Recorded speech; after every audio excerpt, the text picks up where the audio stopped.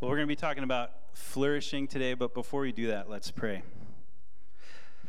God, I thank you so much, Lord, for your church gathered here. Lord, I thank you for the hearts in this room. I thank you for the worship, God, of your name, Lord, that your Spirit is here with us at work. And Lord, we ask for this to be a continuation of that as we open your word.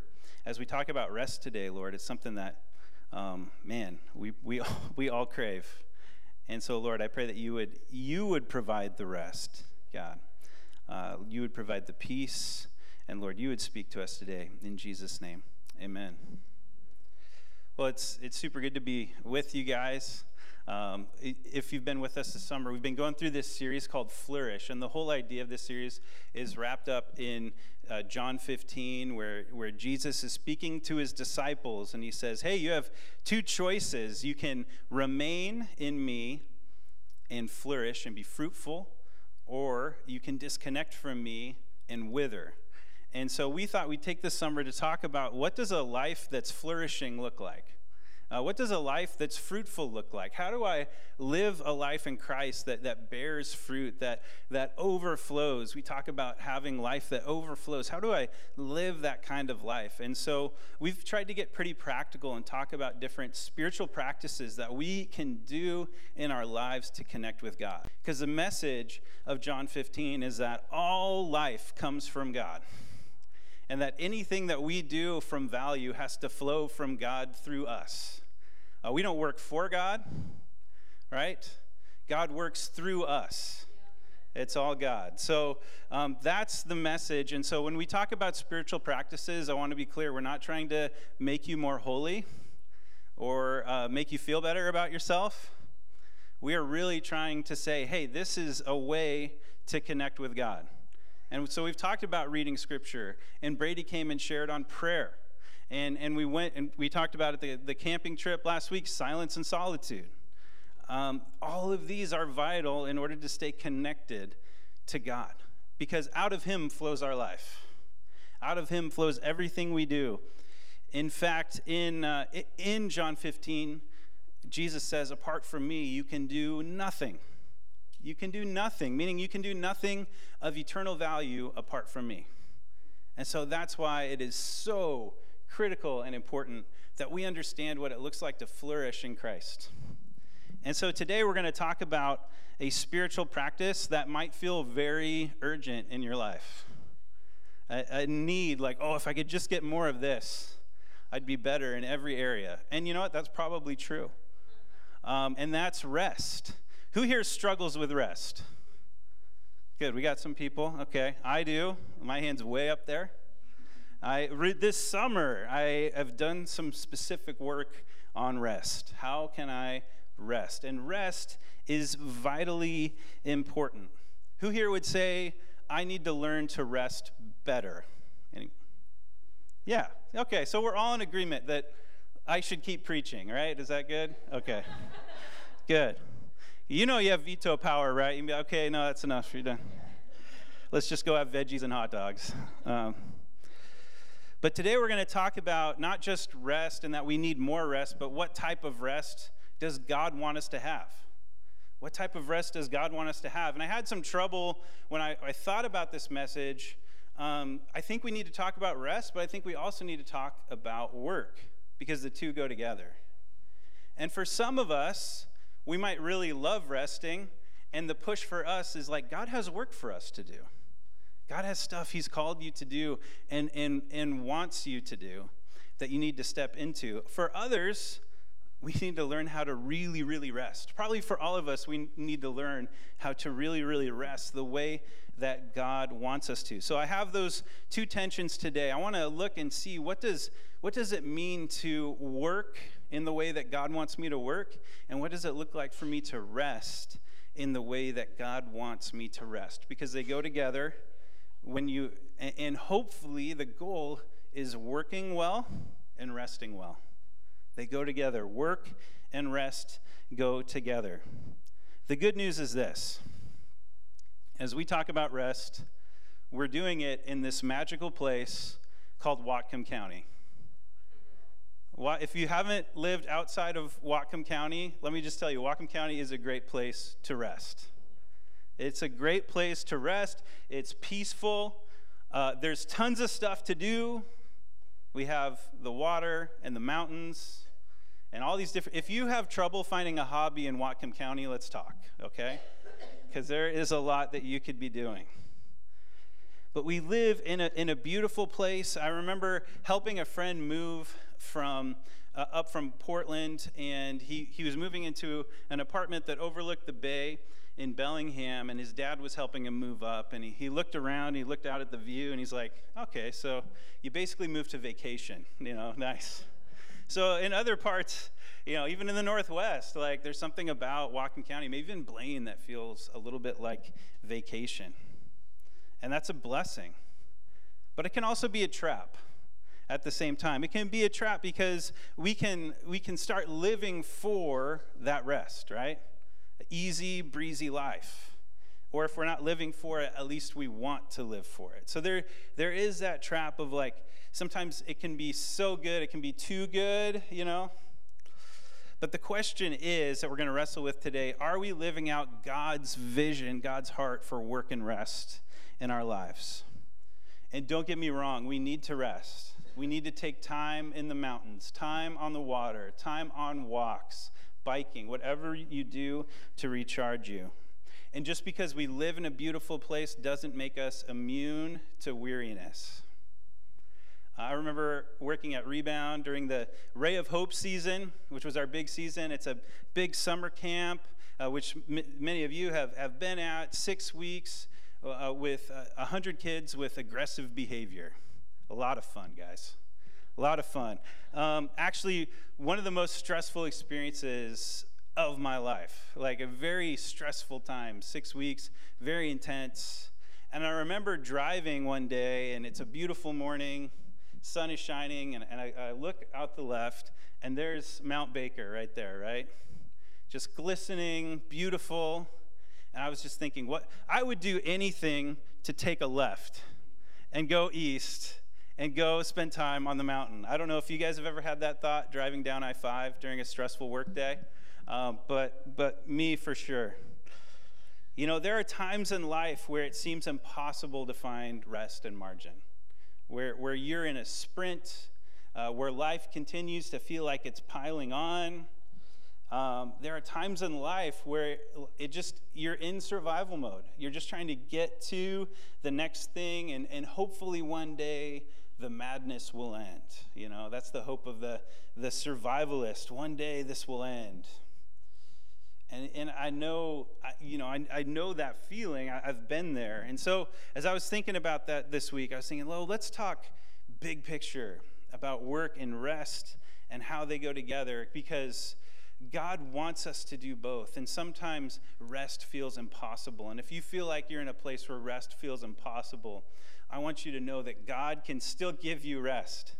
It isn't impossible. Nothing is impossible with God. So we're going to talk about that today. And I want to talk about the type of rest, because we're not just called to rest. We're supposed to rest in a way that restores our soul, that reconnects us to God. Our rest should be a reconnection with God. It's not just taking a day off. It's not just taking a break. It's about reconnection with God. In the same way, work isn't ultimately just about work. It's the vocation that God's given us to bring him glory, to advance his kingdom. It doesn't matter if you're a vocational pastor or you work in construction. It's all part of God's kingdom. Like, God uses you in the vocation he has you in. And so my hope for you is that you would find flourishing in your work and in your rest. That you would be intentional about your work and your rest. That you wouldn't just default to whatever you think that the expectation is of you, or just coast in either, but really be intentional about your work and your rest. So the two questions I want to look at today. The first question is a challenge. Are you living to rest, or are you resting to live? So that's the first challenge. That's if rest is too much of a focus in your life. That's if rest has become an idol, right? Are you living to rest or resting to live? We rest so that we can live in Christ. It's a part of it. It's not the whole thing. And the second question is this: are you resting in a way that restores your soul? Are you resting in a way that restores your soul? When you rest, are you experiencing a renewal of hope and vision and life in Christ? Do you feel that God is near to you? When you make that space in your life, are you making that space to spend with Him, to put energy towards God and the ones near you? Because it's easy to distract ourselves, right? I have a day off, and we can be unintentional about the way we spend our rest. We can just coast through it. And so my challenge is, how can we be more intentional, more focused on how we're resting? And so those two questions are for us to wrestle with as we look at the big picture of Scripture on work and rest. And here's the first thing you need to know. Both work and rest are good in God's eyes. Work is not a curse. Work was cursed when we sinned, but work was part of God's plan. It's always been part of God's plan that we would have purpose, that we would serve, that we would, God didn't just make us to be like kings and queens on thrones in paradise. No, part of truly flourishing is having a purpose where you see the difference that your life is making in the life of someone else. And so purpose has always been a part of God's plan, and rest has always been a part of God's plan. If you go back to Genesis 1, verse 31, it says, "And God saw everything that He had made, and behold, it was very good. And there was evening, and there was morning, the sixth day. Thus the heavens and the earth were finished, and all the host of them. And on the seventh day God finished His work that He had done, and He rested on the seventh day from all His work that He had blessed the seventh day and made it holy, because on it God rested from all His work that He had done in creation." So God rested. God rested. And it wasn't because He needed a nap. God didn't need a nap, but God modeled like, no, I take joy in my work. I also take joy in not working. I find joy in rest. And so at creation, God models both work and rest. Both are good, and both are part of our calling and wiring as humans. Later in Genesis 2:15, it says, "The Lord God took the man and put him in the Garden of Eden to work it and to keep it." So that's the purpose given to humans, is to basically to work and keep the garden. And work simply means to do. Like, whatever you do is work. So in this context, obviously, he's talking about working the ground. So he was called to till the soil specifically. But it's very simple. It's just whatever you do. And even in the New Testament, it says, whatever you do, do unto the Lord. Right? We do and we cease from doing. We do and we be. Right? So we are created to create and to serve and to do. We're created to have purpose and a work. And work, as God set it up, is a beautiful thing. When we find our calling, when we know what God's called us to do, how that fits into His greater plan, it's a beautiful, beautiful thing. Tim Keller wrote this in his book, Every Good Endeavor, which is a great read on work and purpose, if you want something to read on that. He says, "Work was not a necessary evil that came into the picture later, or something that human beings were created to do, but that was beneath the great God Himself. No, God worked for the sheer joy of it. Work could not have had a more exalted inauguration." He's saying work was celebrated from day one, right? Work and purpose were there in the beginning. And so we're called to find work and purpose and joy in what God calls us to do. Work is different. There's sin in the world. Work is harder. We're going to talk about that in a bit.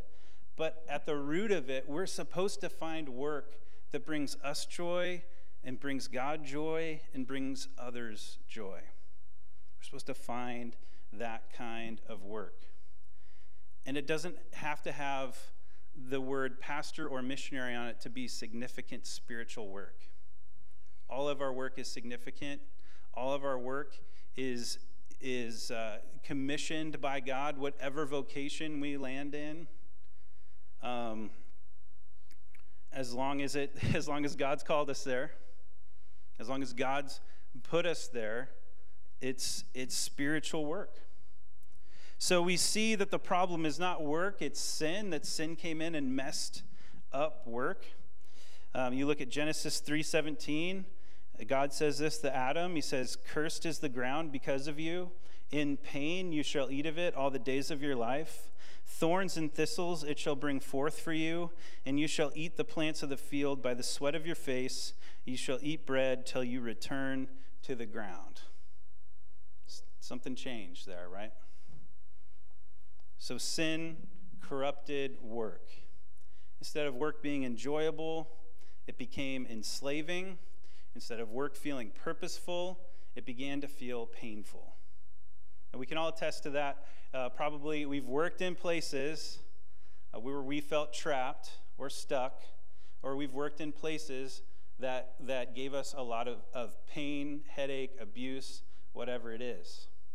And it's not just that, like, our work itself, it's like the whole system, the whole world system of work also is filled with oppression and pain. Like when you share the gospel in different parts of South America, as much as they long for freedom from sin, they also long for freedom from oppression, from the work systems that they've had to live in. And we deal with oppression even in this country. And, we've had the civil rights movement in the 1960s, people standing up against oppression. So with sin, work in general, and even systems of work became corrupted, and work is now hard. It says, "In pain you shall eat of it all the days of your life." And so we live and work in a broken world, a place where people are mistreated and taken advantage of. We live in a world that can be cruel and unfair, and we can find ourselves stuck in a toxic workplace or toxic work relationships, or where we feel mistreated or even abused by different people that we work with. Or we can work in places that are so stressful that they cause our health to go down the tubes, whether it's physical burnout or a mental breakdown or just that ongoing anxiety and stress. We can work in places that burn us out physically. But the good news is that God has always been on mission to redeem the world, and that includes work and rest. God's always been about redeeming work and rest, setting people free, lifting burdens. God's always been about that work. And so at creation and before the fall, God himself practiced rest. And he did so intending for us to follow suit. It says, "So God blessed the seventh day and made it holy, because on it God rested from all his work that he had done in creation." So even before sin entered the world, God had already instituted a day of rest. When his people, the Israelites, came on the scene, he instituted the Sabbath. We call it the Sabbath, and the Sabbath is a day to stop. It's really a day to stop and savor. The word Sabbath relates to the word savor. We stop, we cease striving, and we rest, and we recognize that God's in control. And we get to savor that. It's a day to savor God and the blessings that he's given you and your family and your friends. So when the phase one of God's plan was the nation of Israel, and they were supposed to be God's God's representatives in this chaotic, crazy world. They were supposed to represent God, and part of the way that they did that was in rest. That they took a day where they stopped tilling the field. They stopped working hard. Now I'm not a farm boy, obviously. No, I'm kidding. But there's always work to be done on the farm, right? And that's never changed. And so here we have the nation of Israel stopping work on the Sabbath day. But here's the thing. God just didn't give them a day. Every 7 years, they were supposed to take a year off. Did you know that? They were supposed to take a year off. That's where the idea of sabbatical comes from. They would take a whole year off. Let the land rest for a whole year. Store up enough grain in those 6 years so that you don't have to work that 7th year, and just let the land rest. So the church network we're with, Christ the King, has a policy where every 7 years I get to take 2 months off. So summer 2024, see you guys later. I'll be back. But biblically, I should take a whole year off. So back me up on this, guys. I'm going to do it. No. 2 years out.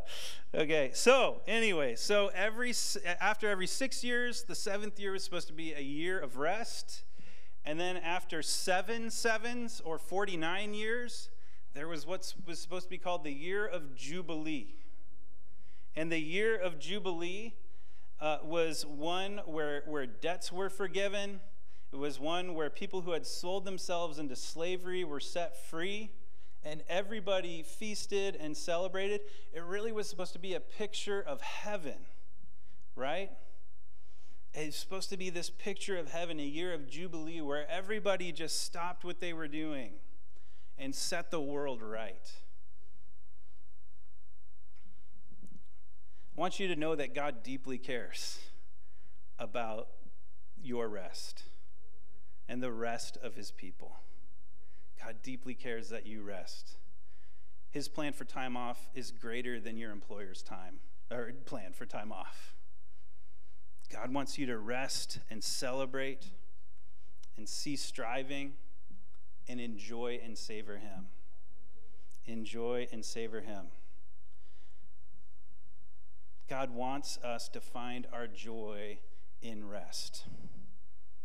In Isaiah 58, God is speaking to a nation who had forgotten to practice rest. So you speed up, and Israel didn't follow the plan. They didn't take the years off. They didn't celebrate Jubilee. They were missing it. They were missing God's plan. They were missing Sabbath itself. As Isaiah 58 says, they were just doing whatever they pleased. Whatever business they wanted to do, they were doing. They were continuing to do. And so in Isaiah 58, the prophet Isaiah, God basically pulls the e-brake. And this whole passage begins with, is this not the fast I choose? Stop all the religious stuff you're doing, and let's get back to what I told you to do. And part of that is Sabbath. It says this in Isaiah 58:13. It says, if you keep your feet from breaking the Sabbath, and from doing as you please on my holy day, if you call the Sabbath a delight, and the Lord's day honorable, and if you honor it by not going your own way, and not doing as you please or speaking idle words, then you will find your joy in the Lord, and I will cause you to ride in triumph on the heights of the land, and to feast on the inheritance of your father Jacob, for the mouth of the Lord has spoken. We are supposed to take rest, guys. We are supposed to find joy in rest, and more importantly, joy in Jesus, who is our rest. We will find joy when we take that rest, when we trust God enough to stop, because that's really what it comes down to. Do I trust God enough to let things hang, to not get back to this person, right? To put my phone in my desk?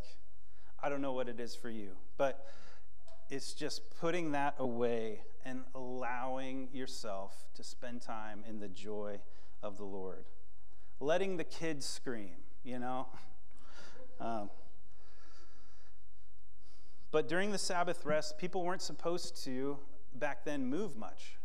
They were restricted in what they could do. They were supposed to cook the night before. And a Jewish Sabbath was 5 p.m. Friday to 5 p.m. Saturday. They were just supposed to be home, alone, recharging. They were supposed to slow down, slow their busy feet, and find joy in God. And so you need to know that God invites you to find joy in him and to rest in him and to take a break. God is not trying to just push you to go and go and go. That actually, in order to go, you need to take time first. You need to rest. Here's the other thing. The New Testament tells us it's not a strict legalistic thing that we practice Sabbath. Paul says in Romans 14, he says, one considers one day more sacred than another, and another considers every day alike. Each of them should be fully convinced in their own mind. Whoever regards one day as special does so to the Lord. So I'll tell you what, Sunday is not my Sabbath. No. Sunday is not my Sabbath. You know why? Because I'm working right now, guys. I'm on the clock. So no, I'm kidding. No, but I'm working. I need to not be working in order to Sabbath. So we actually try to do like more of a Jewish style Sabbath where it's, we just try to rest intentionally from 5 p.m. Friday to 5 p.m. Saturday. That's what we try to do. We just try to block out those hours where we can slow down, spend time with family. One thing that's helping me, this is weird, guys, but one thing that I've been enjoying lately is listening to country music. Yeah? Because, hear me out, it's a little weird, but no, there's just some good, family songs in there, right? Slow down, spend time with your kids, life is short, right? So if you need a recalibration, start listening to country, guys. Seriously. Yeah, some of you are like, amen, brother. We're with you. Not all the country, okay? I don't listen to Tractor Sexy or anything like that, but nothing like that. But some of the songs. Anyways, let's talk real practical, if we can rein it in. I don't know. But what I'm advocating is how to rest specifically in a 24-hour period. That is my homework for you. You pick a 24-hour period, or you sit down with your husband or wife or your family and talk about, can we practice a 24-hour time of real legitimate rest? Not where we're just running around or just replacing other work for house important. We need to make space for those. Bonnie laughs. We do. We need to make space for those. But what I'm arguing for is these three things: recreation, reflection, and relationship. We need to focus on recreation, reflection, and relationship. There's a pastor named John Tyson who I've referenced before in this series, but he talked about how relaxing and resting are not the same things. And that we actually, in our country, we're kings of relaxing, right?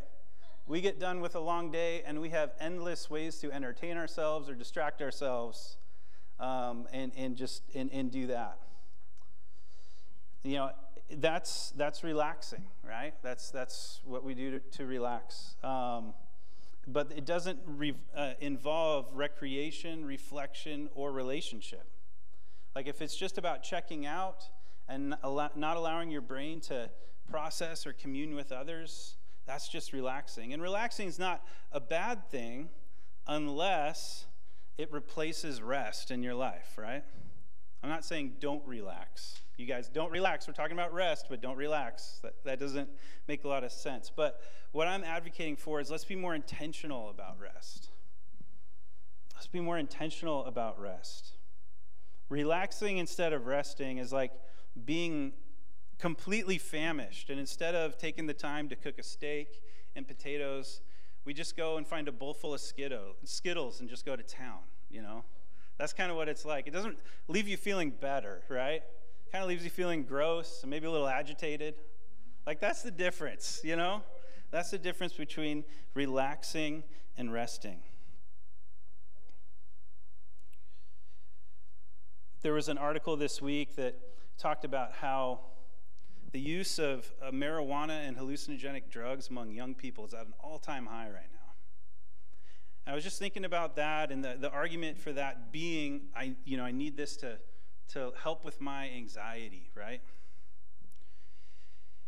But whether it's that or Netflix or whatever, are we really helping our anxiety, or are we just kicking it down the curb a little bit, right? It's just kicking it down the curb. It gets worse. What if the answer to our anxiety problems is really, really resting in Christ? Really, really following God's plan for rest. Choosing recreation, reflection, and relationship. And I want you to know that whatever situation you're in, whatever you're struggling with, you are not powerless. That God's given you his Spirit to set you free from whatever you're struggling with. But we need to choose God's way of rest. So let's talk about recreation. Recreation is God's invitation to you to find joy in what he created. Spend time outside.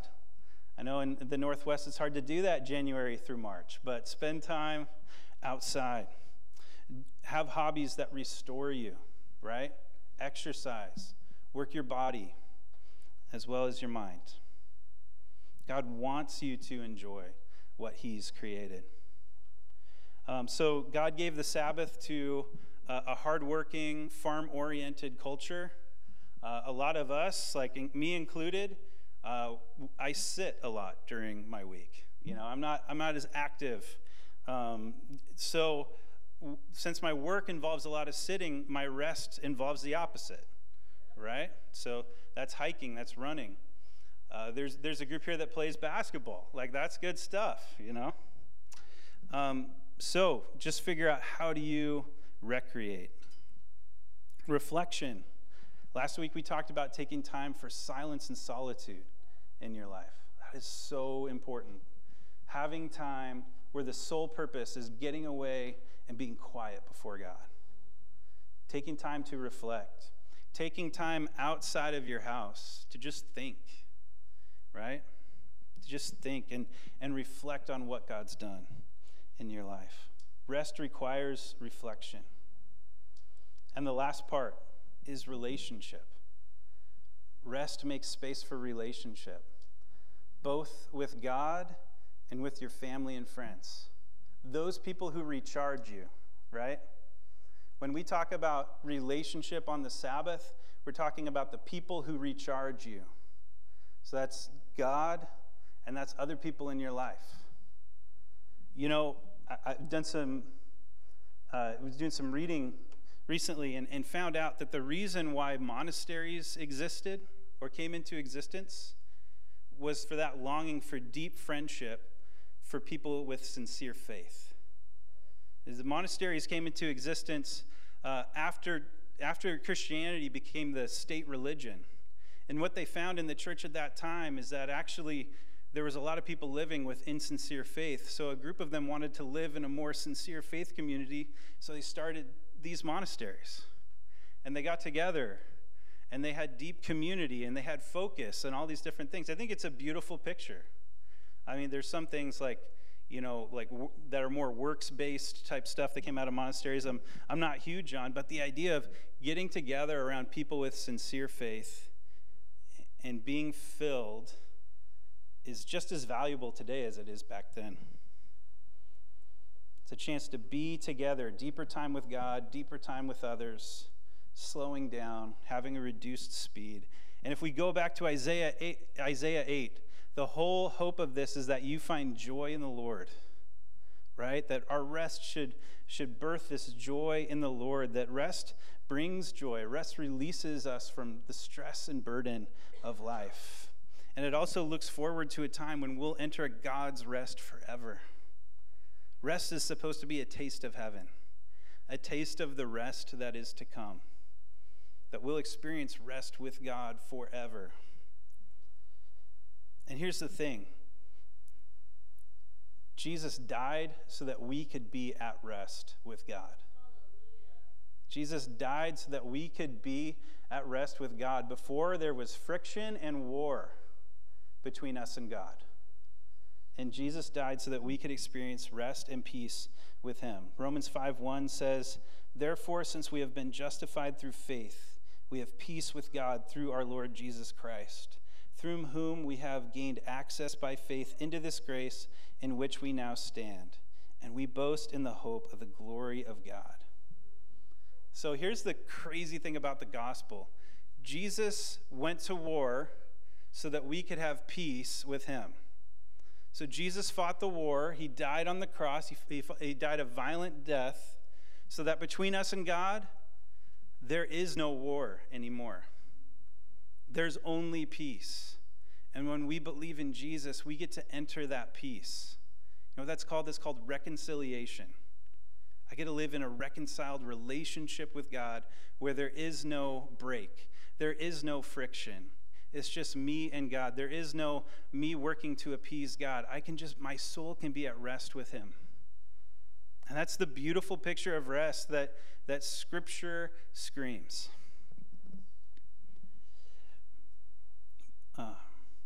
We get to live at peace with God. Baker Encyclopedia defined biblical peace this way. I just want to share this with you.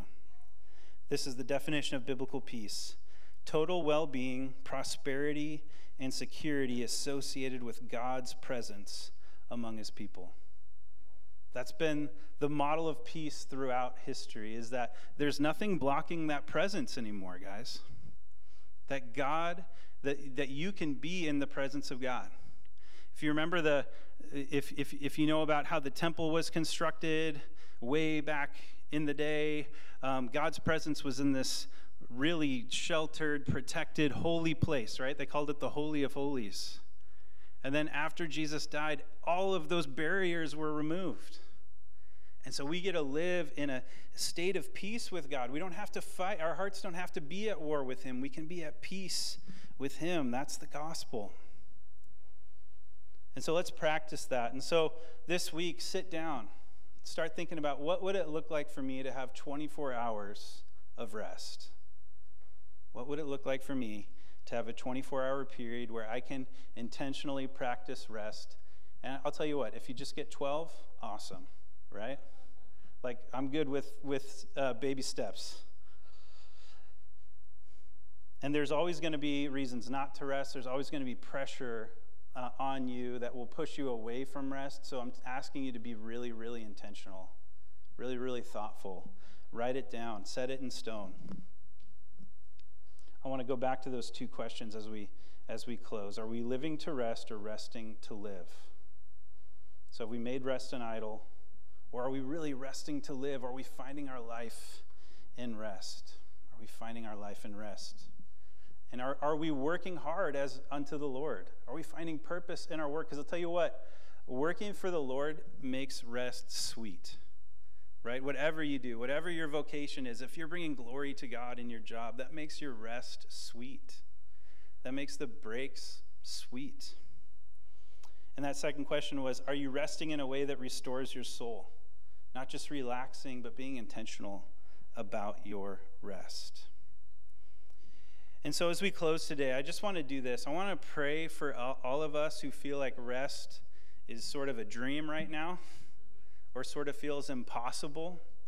We're going to sing this song at the end. It's very simple. It's one line, and it just is, let the peace of the Holy Spirit fall all around you.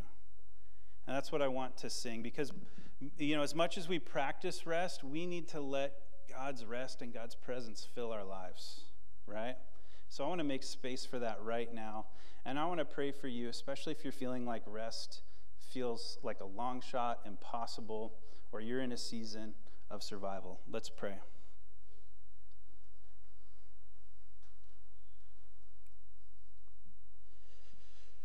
Lord, I admit that there's so much more that I need to learn about rest and practice. And Lord, we as a church come before you today, and I just think about those of us that are in a survival season or in a frantic pace or struggling with rest, or we feel disconnected from you and that there's no margin to calm down and settle down and sit before your feet.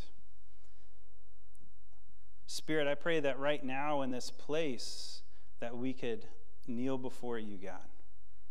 that we could feel you close to us, that you would fill us with your peace. God, I believe that you are good.